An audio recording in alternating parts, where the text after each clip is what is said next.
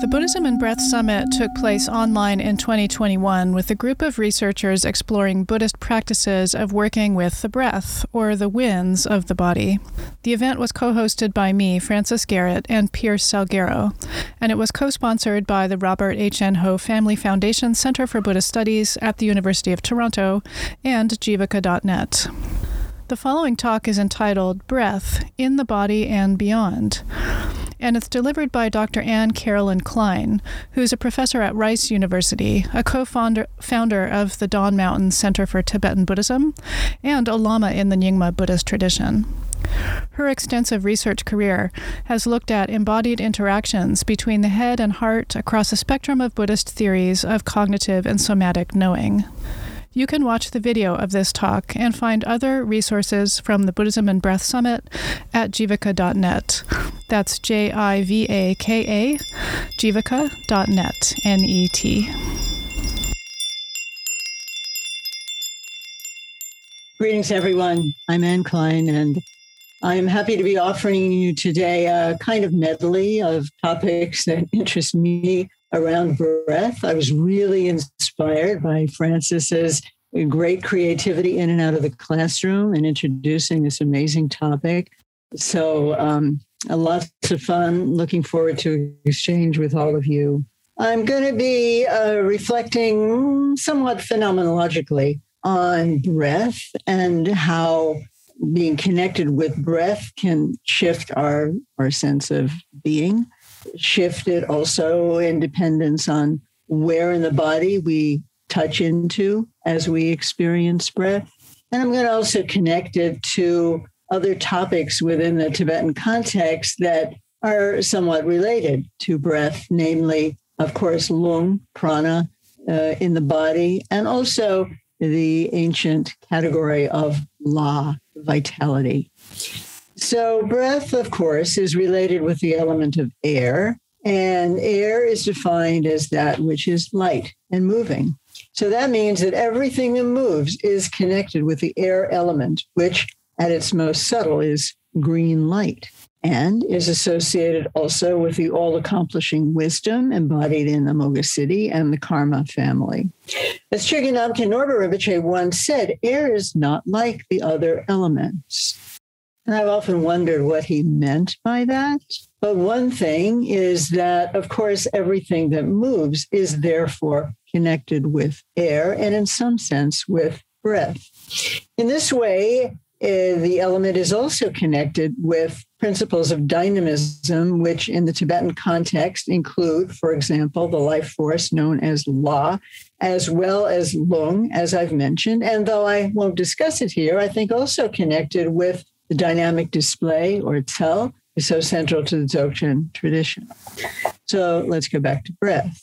In practice, the tripartite structure of breathing, in, rest, exhale, is associated with the seed syllables, homa, hon, which in turn are regarded as the essence of the three Buddhakayas, white om, red ah, blue hum, the Nirmanakaya or formed form, the Sambhogakaya or bright form, the sheer form, Dharmakaya.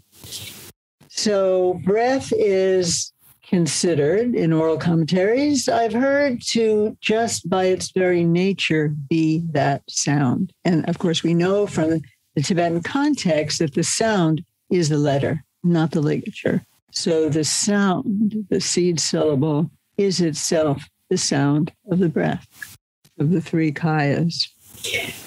This then makes breath one of the simplest bridges between the ordinary human state and the awakened state. Breathing three kayas all the time. When it comes to wisdom, which is also, of course, an element of the three kayas, crucial element, wisdom can't be taught, thought, or expressed. Masamjame Shiro Parochin. That's a key phrase from Rahula's famous praise of wisdom. And Jigme Lingpa talks about this in his Wisdom Chat, number 71, where he comments on this verse. And he says there that Prajna Paramita, mother wisdom, can't be expressed because the essence of speech, expression is speech, he says, and the essence of speech is wind, is look. It can't be expressed because of the way wind moves in the body during ordinary usage of speech. It moves through the movement of the karmic winds, the side channels. It doesn't enter the central channel, which is the only place where wisdom is manifest. Longchenpa also says that wisdom is everywhere in the body, but there's a certain way in which the energies are associated with the central channel are a support for wisdom. So if that's not happening, Jimilingpa is saying, you're not talking about wisdom. You can't. Therefore, wisdom cannot be spoken. This, in turn, relates to Dzogchen practices for helping the winds enter into the central channel.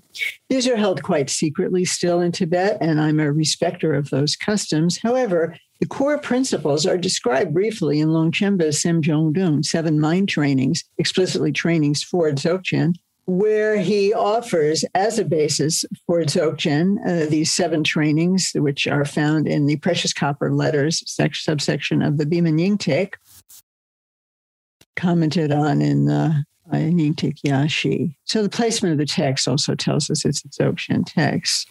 The 7th of the 7 trainings focuses on the 3 non-conceptual states, unifying bliss and emptiness, clarity and emptiness, and then reflecting on reality itself. The winds are most elaborately involved in the first, the non-conceptual union of bliss and emptiness. This meditation begins with bringing attention deep into the body to the central channel.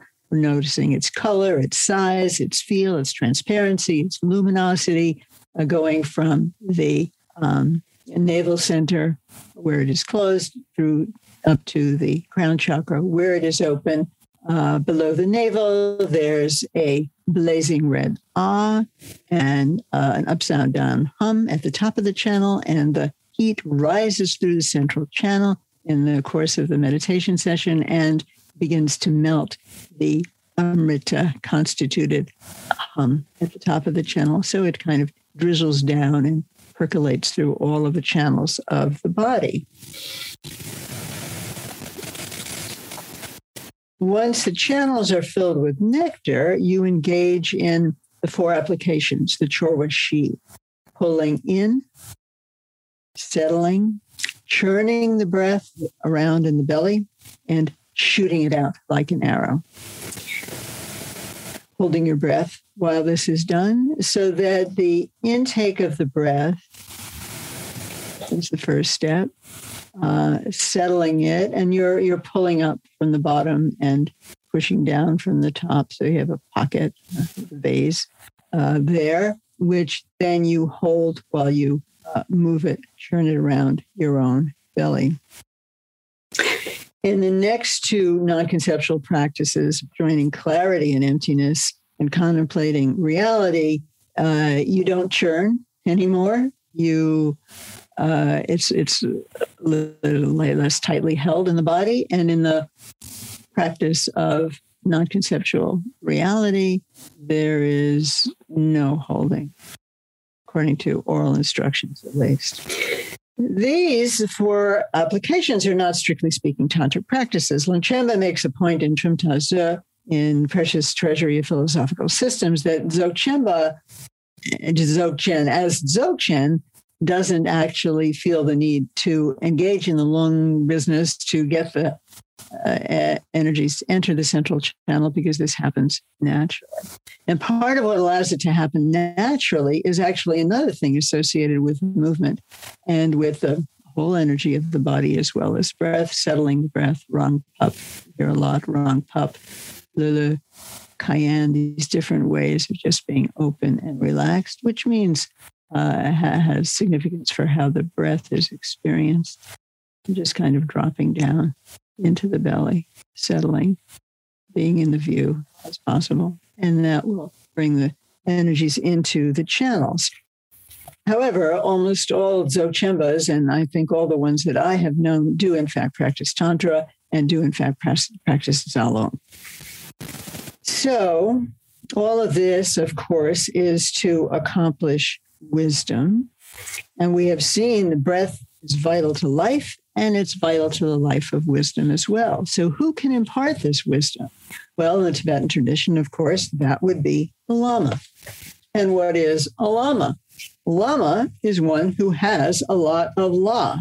Buddhists generally etymologize this as High Mother. However, the word law seems to predate the arrival of Buddhism in Tibet and seems to have come actually from ancient Turkic and be the equivalent of that word kut, Q-U-T, which seems to have very much the same meaning as our understanding of law. Now, an interesting thing about law, or kut, is that it is not limited to only creatures who are alive, which is mostly where we find things associated with breath. But law, as we know, it is part of a human being, and it is also part of the landscape. There is law in mountains and rivers. There may be a la tso, a soul lake, that is somehow very deeply connected with one's own life and the law in one's own body. So law is a kind of transcendent kind of entity, which is unusual. It can be in land, it can be in humans,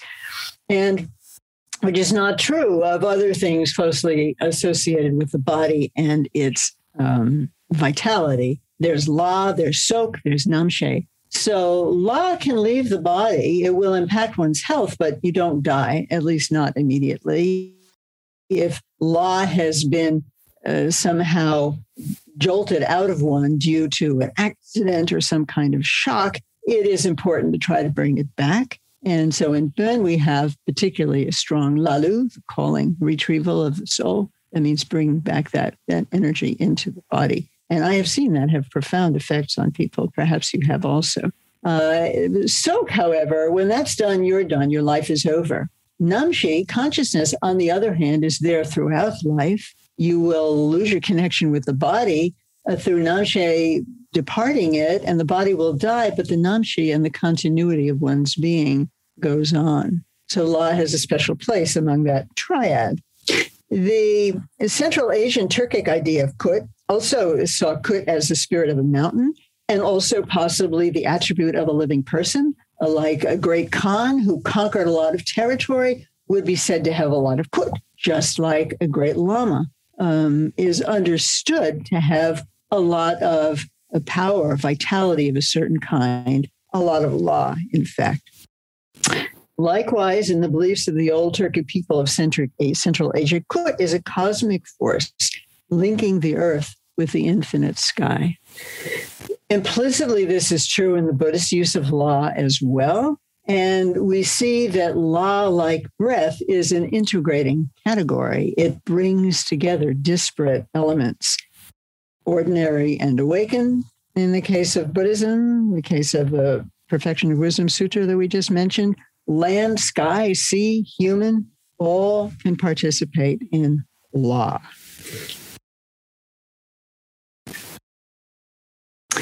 From a modern perspective, what is especially interesting about breath, law, and the air element is that they are all instances of what Daniel Stern, in his brilliant study of infant perception, the interpersonal world of the infant, published in 1985, calls vitality. And he got so interested in vitality, he wrote another little book on it in 2010. So vitality it's become a kind of modern category, owing partly to his work. And just as the element of air, at least, is associated with cross-functional categories, so vitality is important because it is transmodal. It is something unlike form and color, which is only available, generally speaking, to the eye sense. Vitality is available to all of the senses. It's not captured by only one sensory type of experience. So loud sound would be an oral experience of vitality. A powerful taste would be a gustatory experience of vitality. A strong kinesthetic experience, tactile experience, vitality. It's transmodal. We know that the Buddha is also transmodal, at least that's what the texts tell us. So there seems to be some kind of interesting mirroring here going on in terms of trying to understand human experience in the context of experience that isn't totally captured by specifically defined human capacities, if that's not too broad and general a thing to say. Thus, again, we see that La, like vitality, like Kut, is highly integrative, intersectional as a category. Let me return again to, in closing, to the notion of the elements. Air itself is elemental movement, as we have said, and therefore, as also said, in close relationship with everything that moves, therefore with all other elements. Earth, by contrast, for example, is defined as that which is solid and stable. However, the earth also has movement associated with it, and therefore we can speak of the Lung earth element. All of the 5 elements can be seen in any one element, typically. So we speak of the earth space, wind space, and so on in terms of the space element. They're integrative. The elements are integrative with each other also, which is kind of interesting. They're basic building blocks, but they are not tightly bounded. They are Junwa. They are risings. They arise. And they arise in multiplicity of ways. In their arising, they are all associated with movement and thus with air, and thus, again, a kissing cousin to breath. Movement is life. Breath is vital. Breath kisses everything. The air element kisses everything. No wonder it is regarded likewise as present in everything. And in this, it is also connected with the Dakini, famous for moving, for flying, for speeding through the sky of her own wisdom, the air of her that is her home. A Tibetan salutation to the Dakini uses the Sanskrit Namo Sarva Dakye. Depending on how one reads this compound, it means homage to the Dakini, who is everything, and who is the Dakini, Sarva Chadaki Chaya. Savasya Daki, the Dakini of everything. Sarvasmin Daki, the Dakini within everything. The same could be said of breath, the breath which is everywhere, which is in everything. So, in honor of the stirrings of Dakini, breath, air, and vitality in all of us, I invite you to rest your gaze for a few moments and your attention lightly on your breath and just experience whatever integration might be possible. I'm going to share my screen. It might be clunky for a moment.